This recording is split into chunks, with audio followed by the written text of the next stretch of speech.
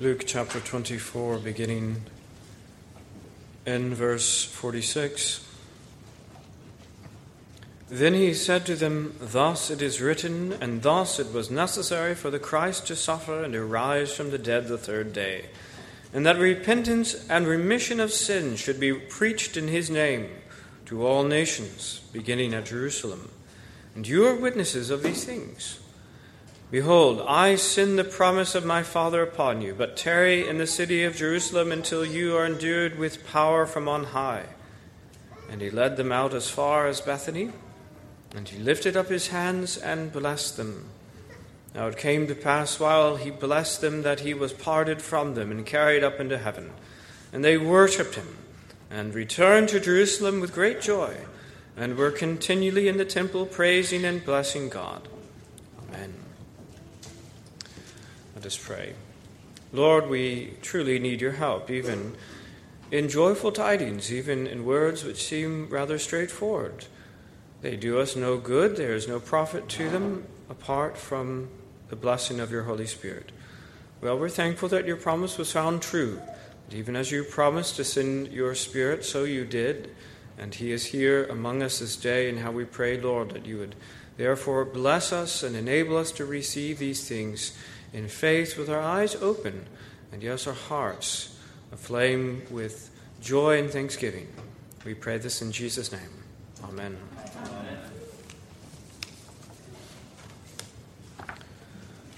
Well, beloved, we at long last come to this final portion of the Gospel of Luke. It has been years now in Luke.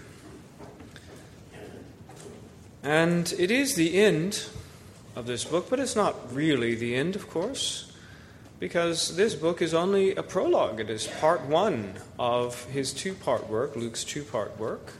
Under the inspiration of the Holy Spirit, of course, he also wrote the book of Acts. And God willing, we shall continue on in this work, in this two-part work, soon enough in the book of Acts. So it's only the beginning. But this book, even if it is indeed, book one, even if it is indeed in some sense a prologue, it must end, there must be a conclusion to it. And how do we summarize this conclusion? How do we summarize that section that I read, particularly verses 49 to 53? How do we summarize that conclusion? Well, one way or another, I think it involves all the themes. This chapter as a whole, and perhaps these concluding verses, it involves and ties together all the various themes that we've seen throughout the great book, the great Gospel of Luke, particularly faith, through the means of grace, salvation through Christ, and yes, even the Gentiles, the extension of things and participation of the Gentiles. All these things can be found in various ways here. But I suppose we could take any one of those things and really spend a while on it. But among other things, this conclusion is a happy ending for the disciples. We haven't always seen them at their best, and it hasn't always been so great for them. But now we see a happy ending for them, and isn't that what we all want to see? For themselves and for ourselves. Well, I want us to think about these disciples enjoying the benefits of what Christ has won for them. Christ has done it. He has paid this price. He has died this death, and he is now risen, and he is ascended. And what is the net result of these things? It's joy, friends. That's one little theme that I am going to harp on this time. It's joy. Because the net result, of course, it's the glory of God, and we could spend much time on that, and it's a larger point of all of it, and we will speak of that. But the net result for us, for God's people, at the end of the day is joy and thanksgiving and blessing. It was not for nothing. How pathetic and how sad would it have been at the end of all this, all that Christ suffered and died for, at the end of that, to find the disciples miserable, in continual tears and fear and anxiety and depression. How pathetic would that have been? Not a scrap of the glory of God to be found in such a thing. He did all this because he loves us, and he doesn't want us to see us miserable. Is that news to you? What he wants to see at the end of your days, beloved, is just what we see at the end of this. Continual joy and thanksgiving. Because he has done it all. It's good news. And this is his plan for us. We have a tool for thinking about these things. In the shorter catechism, asking the question, what are the benefits? Right? What are the benefits which in this life do accompany or flow from justification, adoption, and sanctification? The benefits which in this life do accompany or flow from justification, adoption, and sanctification are assurance of God's love, peace of conscience, joy in the Holy Spirit, increase of grace, and perseverance therein to the end. There's a summary in these little categories of the benefits that we have right now, and beloved, that is exactly what we see illustrated in these final verses. They are enjoying these benefits. So I'm going to look at the sections, the events of the concluding verses through the lens of how it is that the disciples are enjoying the benefits of Christ's death and resurrection. So the title is Enjoying the Benefits, and there are 4 points: the promise, the blessing, the parting, the joy. First of all, the promise. In verse 49, "Behold, I send the promise of my Father upon you, but tarry in the city of Jerusalem until you are endued with power from on high." That word promise, I don't know if you've noticed it, particularly children. If you take a quick look there, you can notice that that word promise here is rightly in capital letters. I don't think so in any other place. But here in Luke's works on this subject, we find it capitalized, and rightly so. Why? Because it refers to the Holy Spirit. And the Spirit is not some power or some impersonal force, as some cults say that he is. But no, he is the third person of the Godhead, along with the Father and the Son. He is personal and real and equally God, to be related to in personal and very reverent terms.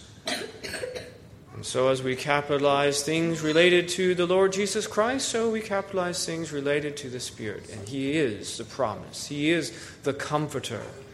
And all those other things. In all these ways we see, just as Christ would be capitalized in the Old Testament when we find him in the pre-incarnate angel, capitalized A, angel, so we find the Spirit rightly, capital P, promise. Now the Holy Spirit is eternal.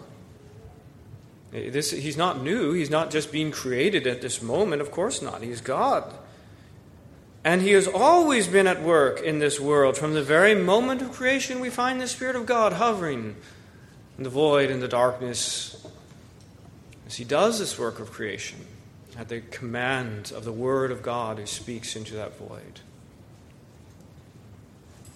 But he is going to be poured out in a whole new way now, just as the Lord had promised in the prophets.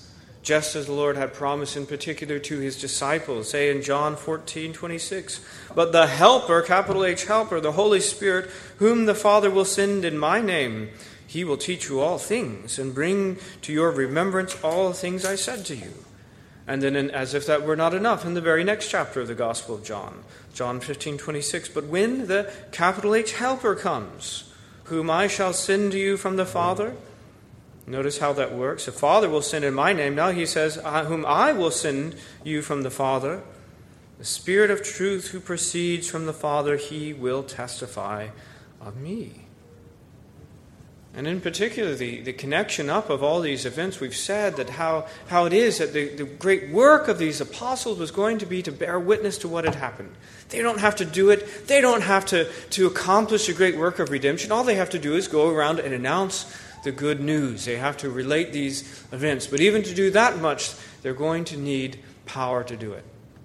And how we're going to see that as we move into the beginning of Acts. And we see these weak, sinful men being transformed into these extremely bold, powerful preachers, able to stand up to even the worst persecuting powers, both of the Jews and of the Gentiles. They need this power. And that's the power that has been promised. to be witnesses to Christ throughout all the world, they're going to have the power of the Holy Spirit to do it. Now, as I say, the purpose of reminding them of this promise at this point, he's already said it, is twofold. One is just to prompt them to do what he's telling them to, which is wait in Jerusalem until the Spirit comes. It's to underline, look, the promise is coming. Like I said, you go wait. I've already told you that, but you go wait in Jerusalem until he comes. The other larger purpose of that, overlaying that, is to reassure them that all will be well.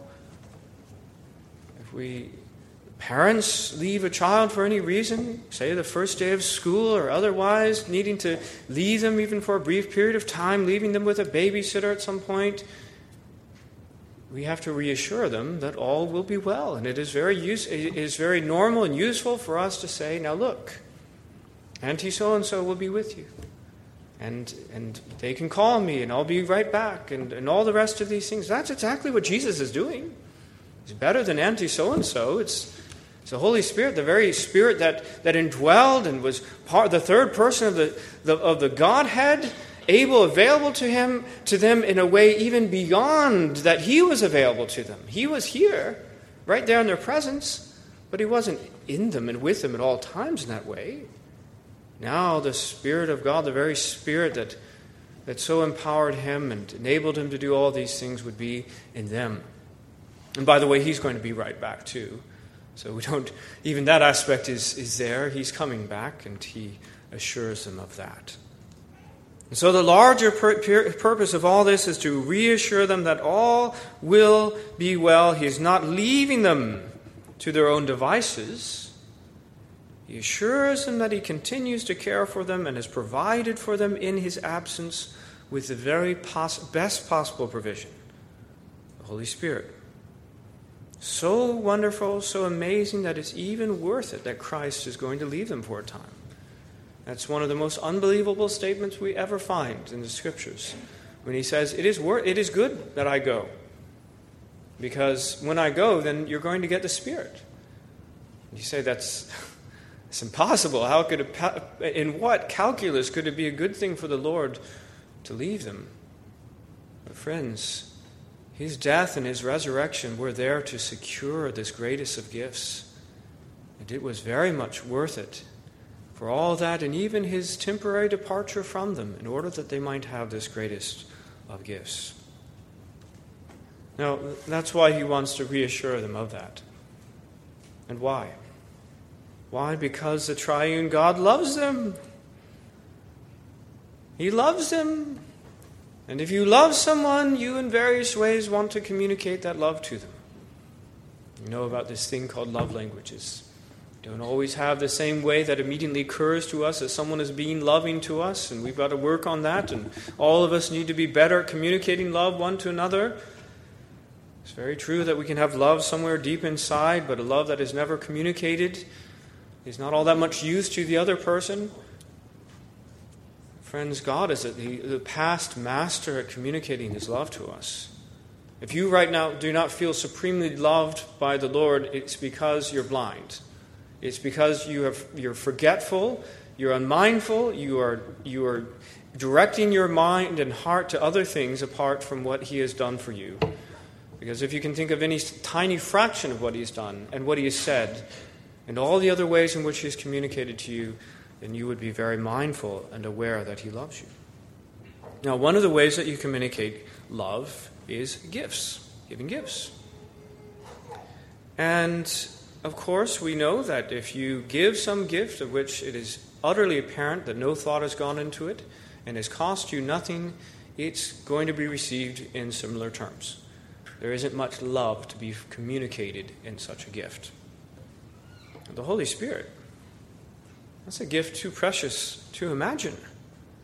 What a gift to give on his parting from them for a time, just to remind them and let them know just how much he loves them indeed. This Spirit that is too precious to imagine, that was won at the infinite cost of Christ's own blood. Beloved, this is assurance of God's love. Do you understand how that is? He is assuring them in every way that is possible of just how much God loves them.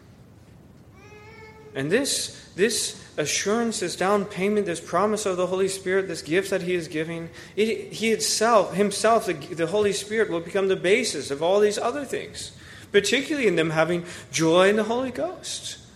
That's part of the benefits. How are they going to have joy in the Holy Ghost? He's going to give the Holy Ghost to them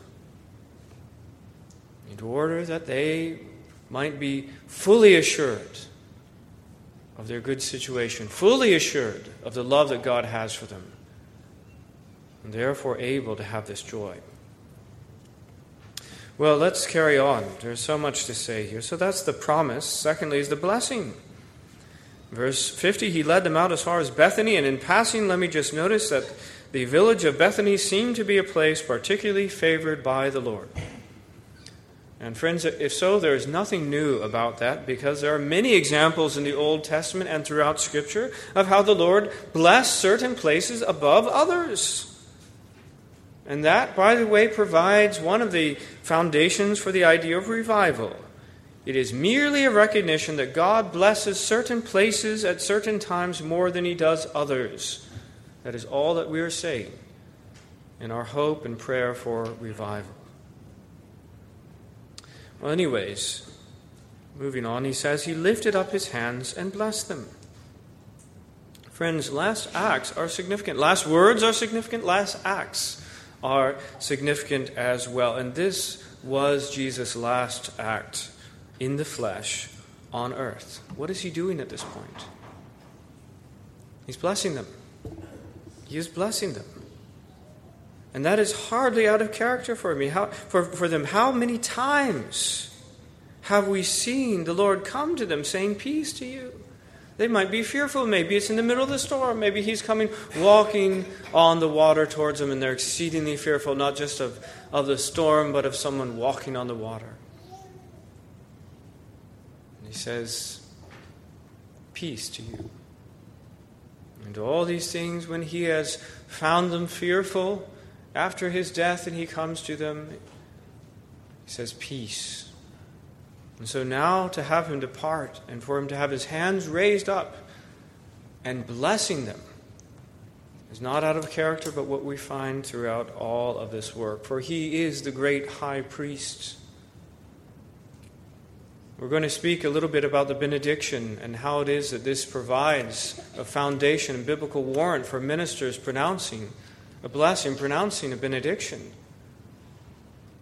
But there is, of course, a way in which was entirely unique to the Lord Jesus Christ as our great high priest. And he is able authoritatively and completely to pronounce blessing on these people. Do you think that blessing worked? Empty words, empty gesture? No. No, this is an efficacious blessing. The Lord Jesus Christ raising up his hands and pronouncing blessing upon these disciples, friends, they are blessed and they know it. And they know it. Why does he do this? It's rooted in granting and giving to them assurance of their good situation, of their pardon for sins. Because that same Jesus is coming again. Acts 1, soon enough we'll come to that. Acts 1:11. Men of Galilee, why do you stand gazing up into heaven? This same Jesus who was taken up from you into heaven will so come in like manner as you saw him go into heaven. He went up that way, and he's coming back down this way soon enough. Don't worry, the angels, as they also impart assurance to them. But what if Jesus, you know he's coming back. The next time you're going to see him in the flesh, he's going to come to judge the quick and the dead. And what if his last act as he comes up is to look askance a little bit at you, to kind of turn away and say, I don't know about you. How fearful would those disciples have been, wondering what sort of face and what sort of greeting they would receive when Christ returned to judge the living and the dead. The world out there should be thinking about that. Thinking about that a lot. But these disciples, these apostles, they don't have to ever think about that. They never did have to think about that, because the last thing that they saw of the Lord Jesus Christ Both in his act and in his word and his deed were to pronounce blessing upon them. And friends, that will work. That will sustain them then through every trial and temptation that remained, whether their lives were short and soon enough one of their number was going to be martyred, or whether it was long, the Apostle John. And it was that assurance of their good situation would be enough for them. They will have peace of conscience. That benefit that the Catechism reminds us is for all those who are in Christ Jesus. They will have peace of conscience. And they will have the basis for perseverance unto the end. As I say, that perseverance was going to be tested in many ways. I say this is a happy ending, but you understand that some of them suffer greatly in the years to come. They had joy through it all. Because their basis for perseverance, their assurance of these things was so total and complete that nothing could shake it. Nothing could ultimately destroy it, certainly. Maybe indeed, as many believers do, their assurance may take a hit over time. But because it was based in something so solid as this, it could not ultimately be destroyed. And so they went to their ends, praising God even to suffer for the name of Christ sometimes. That's the blessing the Lord gives. The promise, the blessing, thirdly, the parting. In verse 51, now it came to pass while he blessed them that he was parted from them and carried up into heaven. This is the doctrine of the ascension. Those, that's a new word. It is useful to have these technical terms to briefly describe what we're talking about. Briefly describe the contents of Scripture. This is the ascension. And just to spell things out, because Ian Hamilton is always fond of pointing to someone else who is fond of pointing out that he's amazed to find that there are some people in his congregation that didn't know that Christ still had a body. And he's aghast at this, and so am I. And so I remind us of the basic things that Christ was really both God and man. He was God and man in one person. He really died, and he really rose again with a physical body, albeit glorified, no longer subject to some of the frailties and limitations we have now, yet with holes, yet with the scars still in him. And he remained on earth after his resurrection for 40 days. In that same body. There was a good purpose for it. Acts 1:3 will tell us, to whom he also presented himself alive after his suffering by many infallible proofs. And look, at the end of the day, Luke is saying, all you have is a means of grace. 99.999% of people throughout all of history are going to have the means of grace, the Word of God, and that's it. But that doesn't mean that the means of grace are not founded on something extremely solid. They are. And that's what we have, these infallible proofs. He presented himself alive after his sufferings by many infallible proofs, being seen by them for 40 days, and speaking of the things pertaining to the kingdom of God. So there is a usefulness then for his 40 days. But his work is done. He's given as many infallible proofs as are possible, and now he must go. And he ascended into heaven in that same body which he retains now. Right now, the Lord Jesus Christ is there, having that body with which he rose from the grave and which he ascended up into heaven, and we shall see him again. We shall see him, whether if we die, or whether he precedes us, he comes again this evening, it will be in his body that he had. But for now, there was a parting of ways. As I say, Jesus had finished his work and it was necessary. Now, having given these infallible proofs, arming his people with the firmest basis for their testimony, it is necessary for him to leave them. And he's given, by the way, his final instructions to them. He's given them this assurance. But he's returning to his Father. John 14:28, you have heard me say to you, I'm going away and coming back to you. If you loved me, you would rejoice because I said, I'm going to the Father. It's sad for them to be parted from him for a time. It's not so sad for the Lord, because he's going to be with his Father. And there was great joy in that. And so he says, if you love me, you would rejoice, even at this parting, because of what it means for him to return to his Father after this long separation. Now, of course, we understand he was never fully away from his Father. The Father, Son, and Holy Spirit remain united eternally. That is our God, and there is no other God. But of course, having taken on human flesh, it introduced a new measure, a new distance that he had never known before. And the Lord, among his other joys, was certainly looking forward to being again with his Father. Well, this is the parting of ways, and even that could have and should have been something to rejoice in if they loved him, and they did. And fourthly and finally, what remains then, the continual part of this, the thing by which we are left, the words that are kind of echoing in our minds as we come to the end of the Gospel of Luke after all of this, is joy. Verse 52, they worshipped him. This is what they're doing while they're still there. They haven't returned yet. And let's remind ourselves of that whenever Christ is revealed to us. What is the response? Whenever we see a glimpse of the Son of God, what is the response? It's to worship. I don't think any of them had to have a particular command to do that. I don't think Christ said, now is the time to worship. I don't think the senior apostle present had to call them to worship. I think they just did. They have seen something new that they hadn't seen before. They knew Jesus Christ in the flesh. That was amazing. They saw him die. That was something new. And all the signs that came with it. They saw the risen Lord Jesus Christ. They're seeing him more. They worshiped him then.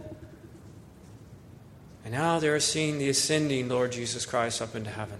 Some more part of their Christology that they hadn't known. Some more part of their theology they hadn't known. Aspects of the attributes of their God, which are new to them. They are seeing Christ as he really is, and they worship him. And beloved, that must be our response.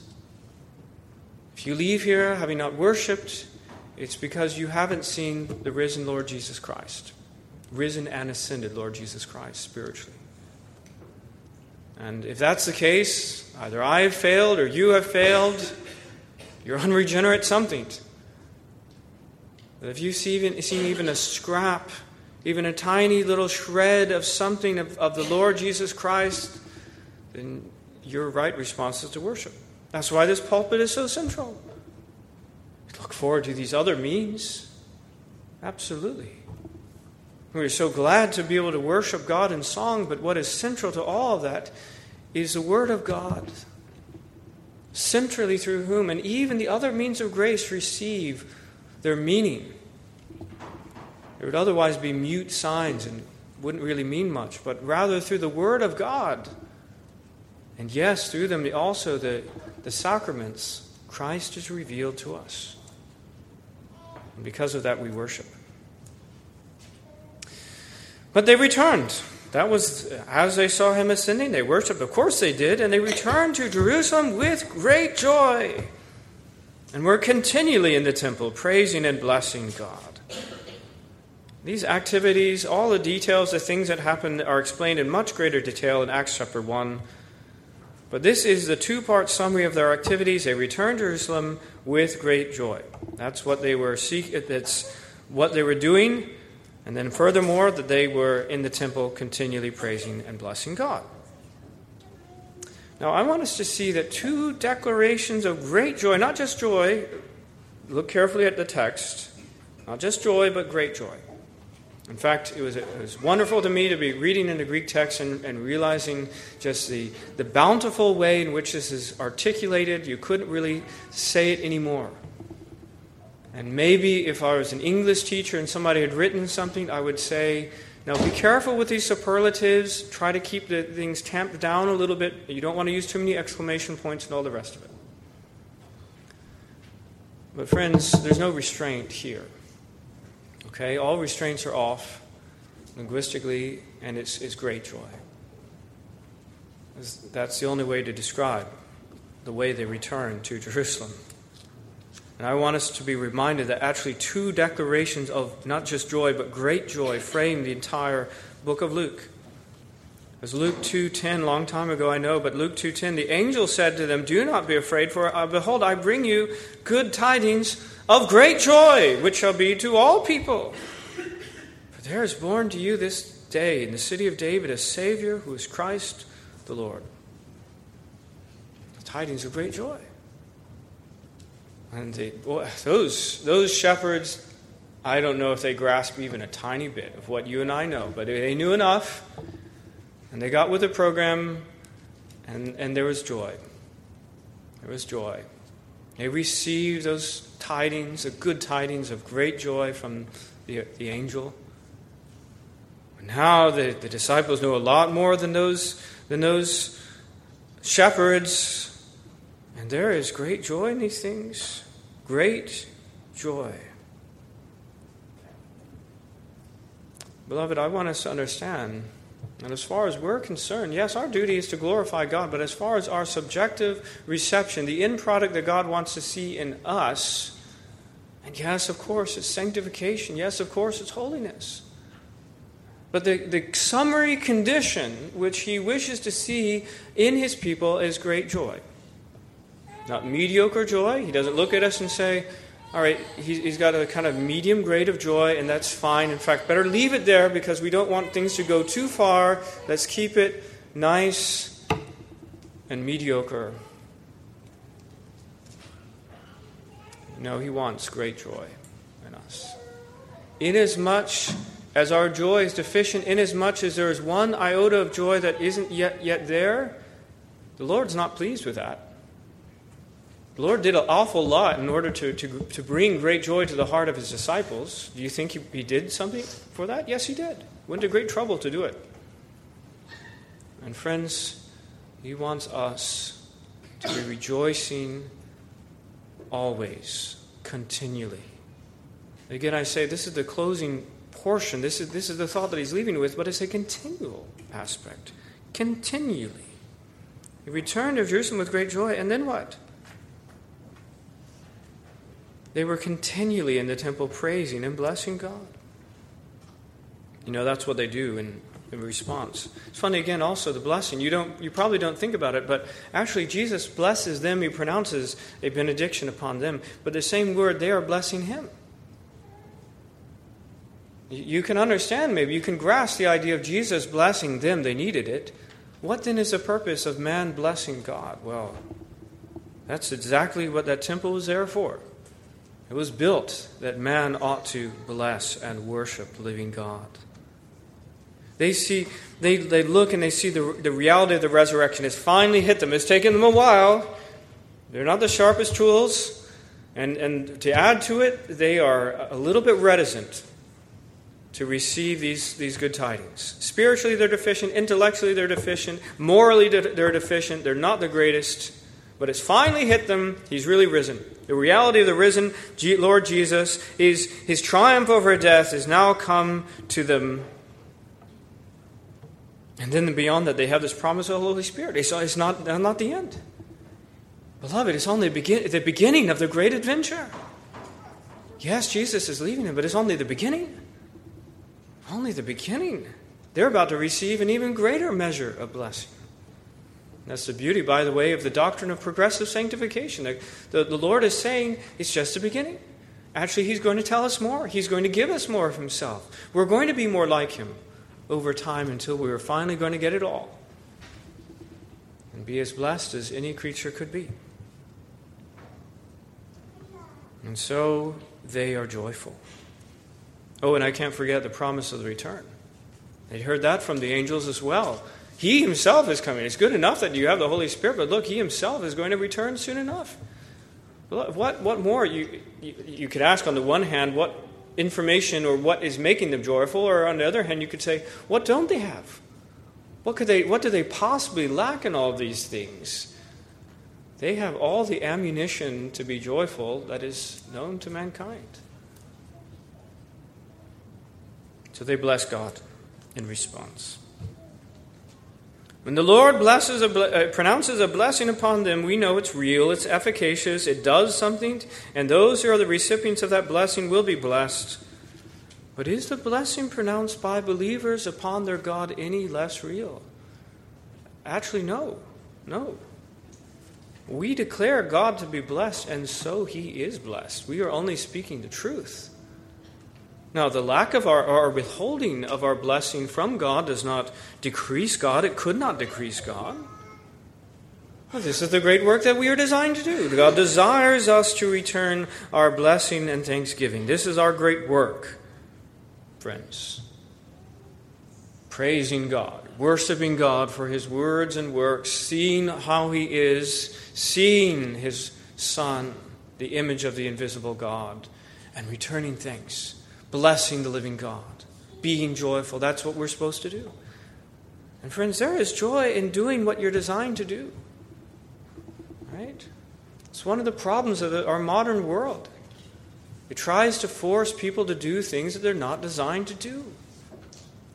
Even in this crazy project of 100% egalitarianism, trying to say that the only way that you can be fulfilled as a woman is to be exactly like a man, and the only way you can be fulfilled as a man is to be exactly like a woman. It's crazy.